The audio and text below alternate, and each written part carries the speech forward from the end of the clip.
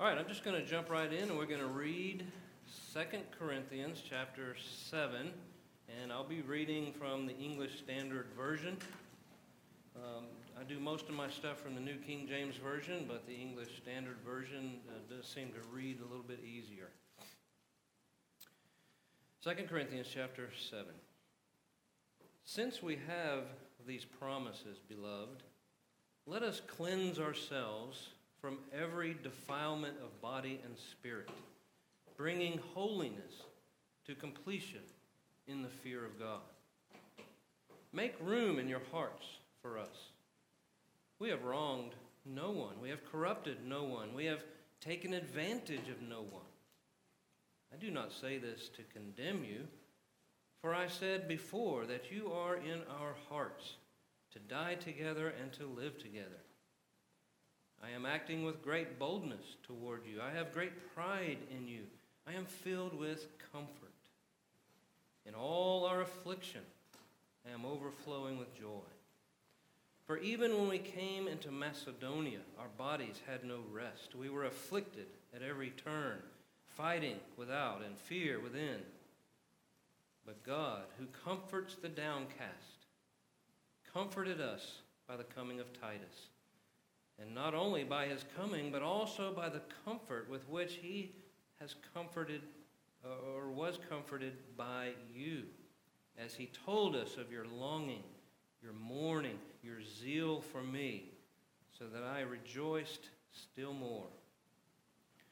For even if I made you grieve with my letter, I do not regret it. Though I did regret it, for I see that that letter grieved you, though only for a while. As it is, I rejoice, not because you were grieved, but because you were grieved into repenting.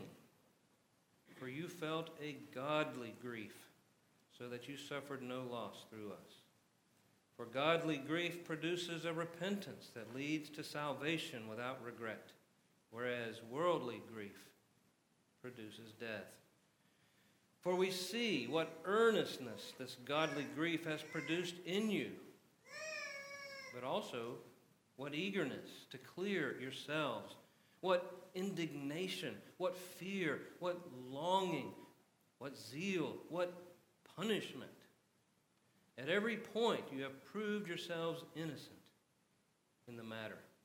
So although I wrote to you, it was not for the sake of the one who did the wrong, nor for the sake of the one who suffered the wrong, but in order that your earnestness for us might be revealed to you in the sight of God.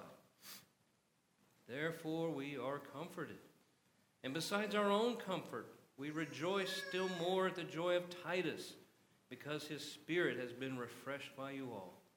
For whatever boast I made to him about you, I was not put to shame. But just as everything we said to you was true, so also our boasting before Titus has proved true. And his affection for you is even greater as he remembers the obedience of you all, how you received him with fear and trembling. I rejoice because I have complete confidence in you. The New King James Version starts off chapter 7 with the words, therefore, having these promises. It's been said that whenever you see a therefore in Scripture, you need to stop and take the time and see what it's there for. But Paul provides a hint with this therefore. He says, having these promises. What promises is he talking about? Well, we go back to the previous chapter, the preceding verses there in chapter 6, verses 16 through 18, where Paul speaks of the promise that God would make his dwelling among us. Among them, but yes, among us, and that he would walk among us, that he would be our God and we would be his people. He further states that he will welcome us and be a father to us, and we would be sons and daughters to him. That's a promise of adoption from God Almighty.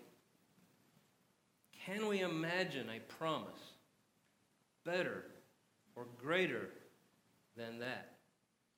And it's because of that. Paul makes this appeal to holiness, for us to set ourselves apart from the things that God considers unclean.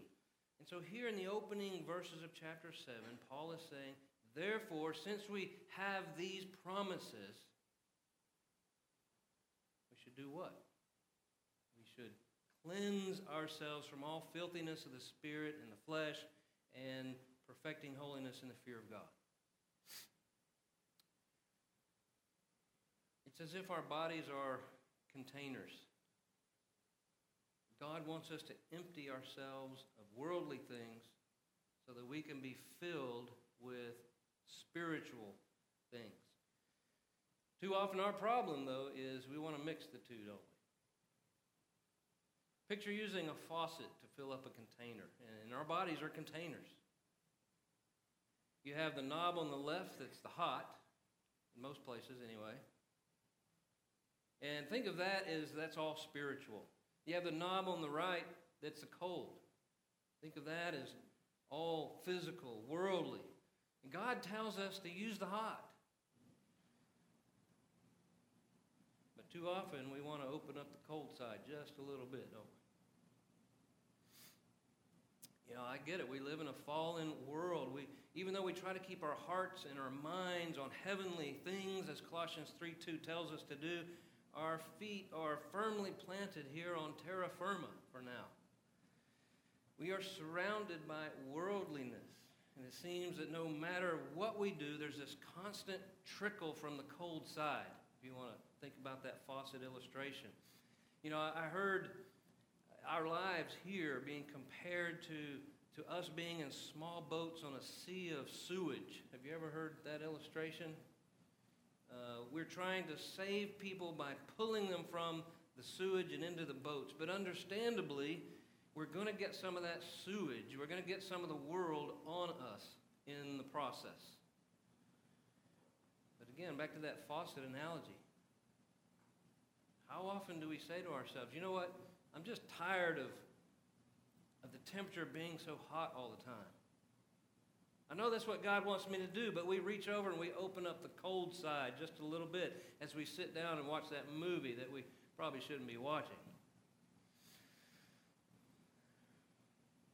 About that, someone once said, if we wouldn't be comfortable with Jesus sitting right next to us, watching that same movie,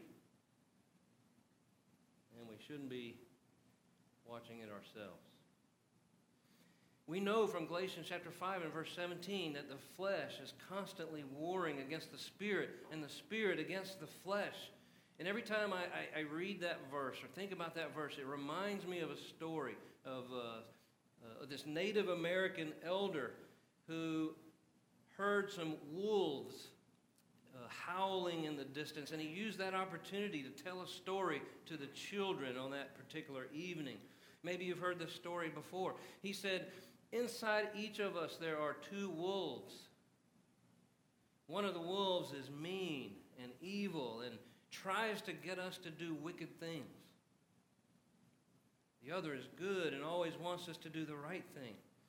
And these two wolves spend every waking hour fighting with one another.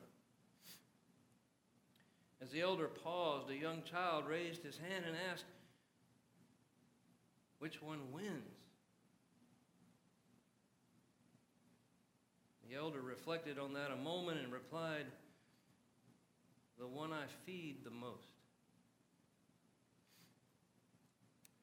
Paul goes on to remind them in verse 2 that he and those with him had wronged no one, corrupted no one, cheated no one. Again, Paul is appealing to his own example and his own work among them. He's telling them that the evidence, the fruits of their righteousness, were right there in plain sight. And over in chapter 9, Paul's prayer for them is that God would increase the fruits of their righteousness. In verse 5, Paul talks about troubles from without and troubles from within while they were in Macedonia. And recall that that's where Paul was when he writes this letter. He talks in verse 6 about the joy brought by the arrival of Titus and the comfort that came from this report about the Corinthians. He says in verse 8 that even if his previous letter made them feel sorrowful, he did not regret it. Why? Because the rejoicing that came out of their repentance. Verses 10 and 11 are those familiar passages about godly sorrow. And the English Standard Version that I read from a few minutes ago uses the word grief there. Godly grief. And it compares godly sorrow to the sorrow of the world. And so we'll get into that a little more as we get into the questions. Verses 13 through 16, sort of round out the chapter. And from that set of passages, there's a lot that we can learn about the effect our own attitudes can have on those around us. Recall that Titus was refreshed by the attitude of the Corinthians and their willingness to do whatever it took to be right in the eyes of God. But imagine if that had not happened. Imagine Titus carrying that letter to the Corinthians with a heavy heart, not knowing how they would react to Paul's words of admonishment. Not knowing not only how they would react to it, but think about, imagine the Corinthians going on the defensive then about this letter, as we so often do today when someone confronts us with sin. Imagine the stubbornness maybe that would have led them further down the wrong path. And in a previous lesson, we talked about the principle of the path. Imagine how that attitude might have affected Titus. Imagine how that would have affected Paul when Titus had to bear that bad news to him in Macedonia. Imagine how that might have affected the work in general that Paul was doing. So, our individual attitudes can have a huge effect on the work of the Lord, whether it's good attitude or bad attitude. It can affect the work of the Lord in a positive way or a negative way. Not only the people that are closest to us, but having what we sometimes call second and third order effects, consequences that we might never have imagined, just from attitude. So what I'll do is pause right there for a moment, and then we'll get into the questions, and we'll pause to see if there's any comments about that kind of summary of chapter 7. Any comments? If not, we'll go right into the questions. Okay, so question number 1. In view of the promises in the preceding chapter, what 2 things does Paul admonish us to do?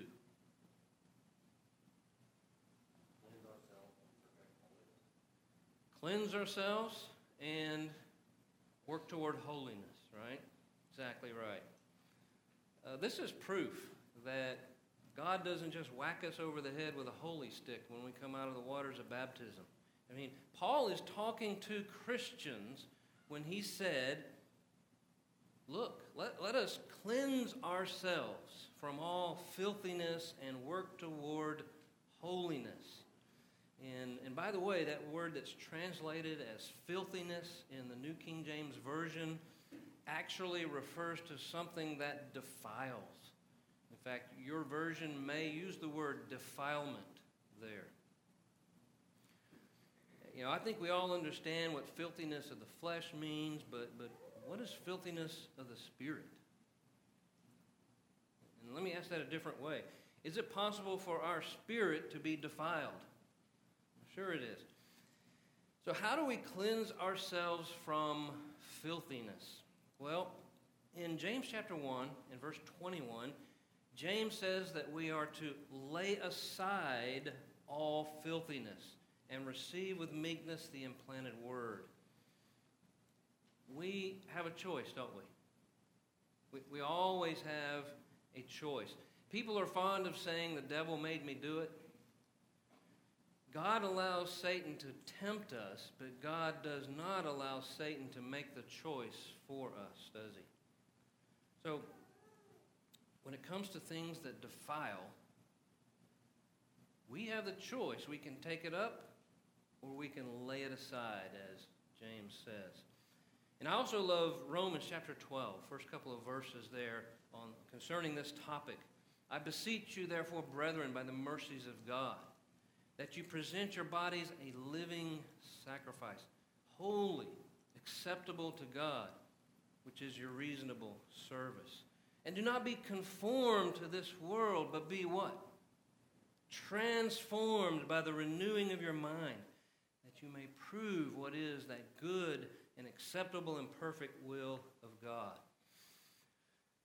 When I think about those two passages, it helps me to remember that the Greek word that's translated as transformed there actually is made up of two Greek words, meta, meaning change, and morphos, meaning figure or shape. So literally, to change form or shape. And you may recognize that word, as we sometimes talk about the transformation that takes place between a caterpillar and a butterfly, and we call that process metamorphosis, don't we? I mean, think about that. God has embedded so many great lessons in the created world around us. This photo shows the various stages of metamorphosis in a caterpillar's life. And God created this ugly, earthbound creature that crawls around on its belly. And I'm very much aware we can look at that ugly, earthbound caterpillar, that worm, and we can see beauty even in that. But God created that creature, and during that caterpillar's life, it undergoes a metamorphosis, a transformation into a completely different creature. This beautiful creature that soars to the heavens. The point being here that God's Word has the power to transform us from what we were, these ugly, earthly creatures, worldly, into what He wants us to be. Beautiful, spiritual, winged creatures, if you will, with our sights set on being upward bound, heavenward bound. Isn't that a wonderful picture and a wonderful lesson from creation? Now, is this process of metamorphosis an instantaneous process? Got a comment down here. We'll get to you in a second. Is it an instantaneous process? Does a caterpillar go to sleep one night and wake up the next morning a butterfly? Think about that for a second. Yes, sir. Paul told the Galatians in the Galatian letter that if they live by the Spirit, they need to flee these fleshly things, which are immorality, impurity, sensuality, idolatry, sorcery, enmity, strife, jealousy, outbursts of anger, and disputes, dissensions, and factions, and every kind of drunkenness and carousing. And those are the things of the flesh, but you're supposed to transform your life just like that butterfly does, and you need to add the fruits of the Spirit, which is love, joy, peace, long-suffering, gentleness, meekness, and faith to your life. That's your transformation that Paul tells you need to do. Walk in the Spirit, and you will not fulfill... Michael, another comment down here. Walk in the Spirit, you will not fulfill the lusts of the flesh. Yep, and you mentioned it earlier when you started talking about chapter 7, verse 1. You mentioned the tie back to the previous chapter. And if you look at who he's talking about in the previous chapter, he's talking about Israel. They too went through a transformation. Like at the time where he talks about them coming out from the midst and being separate, yeah, they were God's people, but they weren't the true nation that he was looking for. They still had to go through wandering in the wilderness. They had to receive the law. They had to establish a priesthood. So they were going to transform themselves and kind of culminate into this nation under David, where they would become the true nation of Israel. So they too are the ones that are going to transform. And how does that happen? Well, one of the things that he tells them is you've got to start by cleansing yourselves and being separate. Just like chapter 7, verse 1, like we're supposed to do. Right. Good comments. Again, is this process an instantaneous process? I mean, there's certainly the consideration that we go into the watery graves of baptism. When we come up out of the watery graves of baptism, a new person, cleansed. But this process of metamorphosis or transformation that we're talking about, working toward holiness, is not an instantaneous process. It takes some time, more time for some than others, but we need to allow God's Word to do what God's Word does. But in order for that to happen, we need to be what? We need to be in God's Word, don't we? And by the way, just another thought for you to consider. Does this process of metamorphosis, from a caterpillar to a butterfly, does that come without a struggle? It doesn't. If you've never seen this before, I would encourage you to go online, not right now, when you get home. Do a search for the words time-lapse and monarch butterfly, and if you remember how to spell metamorphosis, you might throw that in there as well. And watch this time-lapse video of this process of metamorphosis. It is absolutely amazing. But what you will see there is that there is preparation, there is work, and there is struggle. And if any one of those is missing, the transformation process is never completed. Oh, the lessons we can learn from that. So I'll stop right there. Any comments on this particular question? Cleansing ourselves from filthiness, pursuing holiness, metamorphosis, transformation. We've had a couple comments already regarding that, but anything else? I don't see any. We'll go on to question number 2. What plea does Paul repeat that was made in chapter 6? Open your hearts. Open your hearts. Paul is saying here, as he did in chapter 6, open your heart. We open our hearts to you.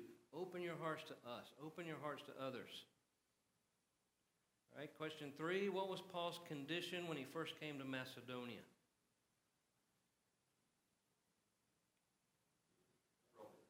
Troubled. Discouraged. Remember, he was at Troas. He expected to find Titus there, hoping to hear a report about the Corinthians. And he was so discouraged by the fact that Titus wasn't there that even though he had this door of opportunity in Troas opened up for him, he journeyed on to Macedonia, where he continued to be discouraged, troubles from without and fears from within and so forth. So he had his flesh had no rest, troubled on every side. You know, we may not have it as bad as Paul did in many respects, but are there times when we can say today, you know what? There's just trouble all around us. There are conflicts, there are fears, both within us and on the outside. Any comments? Question 4, how did God comfort Paul in Macedonia? Titus's arrival. Also by the consolation that Titus had in earnest desire, the mourning and the zeal of the Corinthians toward Paul. So we talked about that some back in our introduction, how the God of all comfort provides comfort, or depending on your translation, consolation or encouragement in many ways. In Acts chapter 9, Luke records how the churches throughout Judea, Galilee, and Samaria had peace and were edified, and that they walked in the fear of the Lord and in the comfort of the Holy Spirit. So the Holy Spirit can bring us comfort. How does the Holy Spirit do that?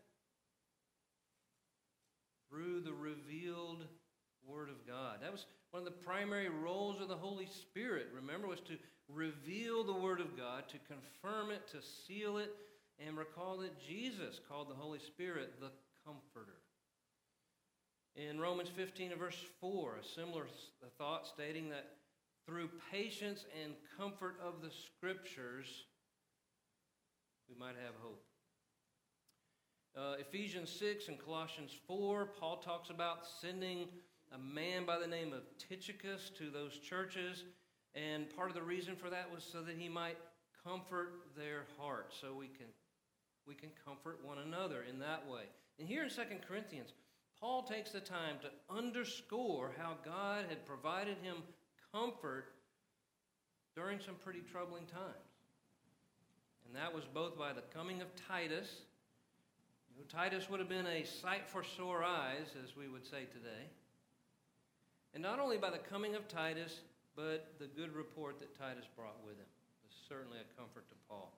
So can we provide comfort to one another in similar ways? Have you ever been in an emergency room, waiting, weight of the world on your shoulders, and perhaps that compounded by the fact that you're all alone there in the waiting room? And then out of the blue, a brother or a sister walks through those emergency room doors, and doesn't your heart just soar, at least for a moment? Doesn't it feel like some of that weight has been lifted? At least you're not alone. And I know it's especially hard right now with COVID and all. I don't even think you can wait in the ER anymore. But we need to keep looking for ways to break through to our brethren and to help when they are hurting. Just remember that it's not likely that our brethren are going to show up on our doorstep asking for comfort. Has anybody ever known that to happen? Maybe it has. We can ask for help, can't we? Has anybody ever just knocked on your door and said, I need comfort? We need to look for ways to do that. I'll just say I think maybe it's a character flaw in men. We don't always see that someone needs comfort. But we need to be diligent about that. We need to look for ways. Okay, any comments about the comfort we can provide to one another? All right, question 5. What was it about the Corinthian sorrow that led Paul to rejoice? Sorrow led to repentance. Exactly. What's the difference between godly sorrow and sorrow of the world? Repentance. Sorrow of the world leads to what? Death. And we'll do these 3, and then we'll talk about that a little bit. Name 7 things that demonstrated the Corinthians' godly sorrow. And depending on your translation, these words may be a little different. What are some words you came up with? Earnestness. Zeal. Mm-hmm. What else? Vindication. Fear. I'll throw the rest of them up here. Diligence, clearing, vehement desire. We already talked about godly sorrow some back in chapter 2. Paul had stated in chapter 2 and verse 6, the punishment that was inflicted is sufficient. That's what Paul said. And there's not a lot of details there, but the context suggested that sorrow and repentance would have been involved. And then we referred to this set of passages right here, 2 Corinthians chapter 7, verses 10 and 11. And we said it provides a sort of a litmus test, if you will, of true sorrow. What the text calls godly sorrow, or the English Standard Version says godly grief. Godly sorrow produces what? Repentance. Repentance that leads to what? Salvation. Not to be what? Regretted. Again, depending on your translation. But the sorrow of the world produces what? Death. And from those passages we learn there are 2 kinds of sorrow. There's this godly sorrow and there's this worldly sorrow. Sorrow of the world. Now, parents, let me ask you a question. If you ever had a child do something that was really bad, and they said, "I'm sorry," and you replied, "Being sorry doesn't cut it." Anybody ever said that besides me? You don't have to raise your hands. Maybe I'm the only one. I don't know. I'm going to tell you a sad story. This is not something that happened to me or anyone I know. And it's a true story, but I've modified it slightly to get my point across. I want you to imagine two children playing near the edge of a pond. Despite the fact that their parents had warned them many, many times of the dangers involved, and for that reason to stay away from the pond.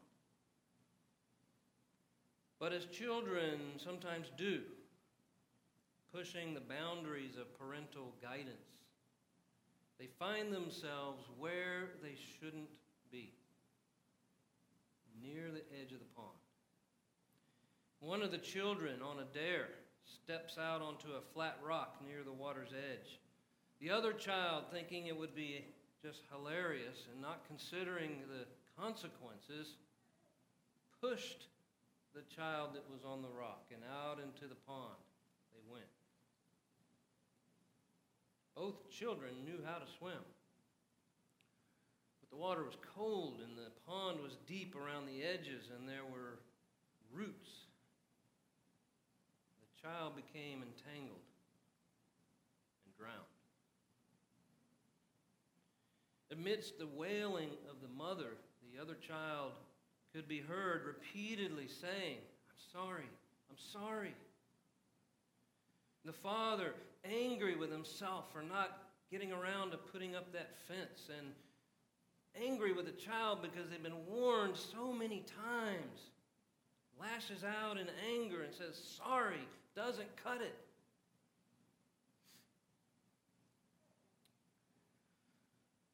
Sorry is just a word. Simply being sorry, even with all of the emotions that sometimes go with being sorry, doesn't solve the problem. It fails. It misses the mark. How do we prove to someone that we're sorry? We acknowledge that what we did was wrong. We ask for forgiveness. We have a willingness to do whatever it takes to make it right. And you know, sometimes from an earthly perspective, there just isn't anything we can do to make it right. You know, the consequences of our actions can be so severe, like in our illustration, that there just isn't anything we can do to make it right again. So think about this. Do we sometimes push the boundaries of God's guidance, even though we've been warned many times of the dangers involved? Do we sometimes find ourselves where we shouldn't be? Doing what we shouldn't be doing, saying what we shouldn't be saying, watching what we shouldn't be watching. Yet, we continue on with little thought of the real consequences. Thank God that when we sin against Him and we come to Him with this godly sorrow that Paul talks about, that God doesn't say to us, "Sorry just doesn't cut it." Aren't we glad that there is something we can do to make it right again? This godly sorrow, this acknowledgement that what we did was wrong. We ask for forgiveness. We have a willingness to do whatever it takes to make it right again. Godly sorrow leads to repentance, as we just read. And in a previous lesson, we talked about how repentance is a change of heart that leads to a change in direction. And that kind of repentance leads to life. And if you don't take anything else away from 2 Corinthians chapter 7, remember this.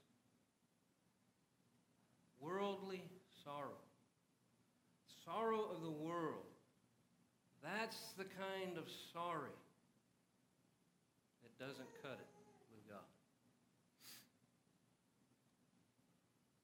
And we do sometimes cut this passage off at the knees when we stop at verse 10 and we don't include verse 11. And we talked about that some as well in the previous lesson, how there's a proper attitude that goes with godly sorrow. And let's look at all those words again. Diligence implies considerable effort or exertion on our part.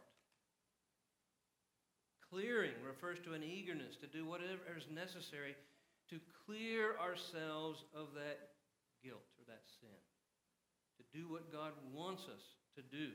Indignation is a strong displeasure of something that is offensive.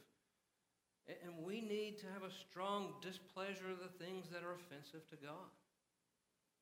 And we learn that through His Word, don't we? Fear, to be afraid of doing those things that displease God. Vehement desire, that's a longing to have and to restore a right relationship with God. Zeal, to be excited about restoring and maintaining that right relationship. Vindication, the English Standard Version uses the word punishment there.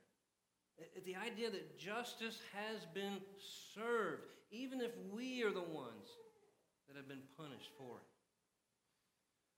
A few minutes left, we'll pause there. Comments about godly sorrow, worldly sorrow, repentance, our proper actions or attitude. Obviously, we're not going to get to all the questions today. No comments. Okay. Let me skip down to verse 10, or question number 10, excuse me. What served to increase Titus's affection for the Corinthians? Well, I already put the answer up for you. Their obedience, as well as how they received him with fear and trembling. Why would Titus be received by the Corinthians with fear and trembling? Was he a scary man? No. What was the message? Yeah, the message. Titus was the bearer of this letter from Paul. Paul was an apostle of Jesus Christ. As an apostle, Paul was the messenger of God's word, the mouthpiece of the Holy Spirit. And it was God, it was the message that they feared and trembled over. You know, it seems like I've heard that word fear a lot lately. We've talked about it on Tuesday nights in our classes about Proverbs. David Bunting talked about it Wednesday night as we studied Exodus chapter 19 and 20. God's people stood at the base of Mount Sinai and trembled with fear as God descended upon that mountain. And as I suspect all of us would have if we had seen and heard what they saw and heard. But what does it mean to fear God? What's that? Reverence and respect. Anyone have anything to add to that? Reverence and respect. I don't really have time to complete my thought here. Let me jump over to points to ponder, and if we have any time left, I'll come back and make a couple of points. There you go. Points to ponder. All right. Things to think about from chapter 7. Simply saying sorry doesn't cut it if we don't have the right kind of sorrow. The promises we have from God, and Peter would refer to these as exceedingly great and precious promises in 2 Peter chapter 1 and verse 4. Those promises that we have from God should motivate us to holiness. God comforts us. We should in turn look for ways, that's key, look for ways to comfort one another. There is a proper attitude and proper actions associated with godly sorrow. See that in verse 11. Those words, diligence and fear and vehement desire and zeal and vindication. And lastly, regarding the fear of God, the whole duty of man, Ecclesiastes 12:13, is to what? Fear God and keep His commandments. Oh, I've got that on the slide. Okay. fear God and keep His commandments. All right, I think we have a couple minutes left here. Yes?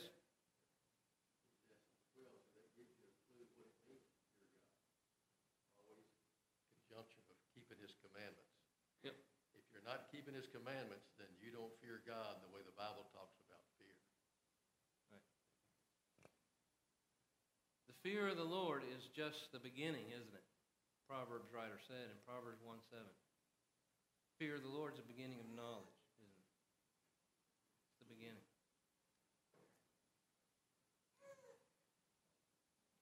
Let's see how much time I have to make this point here.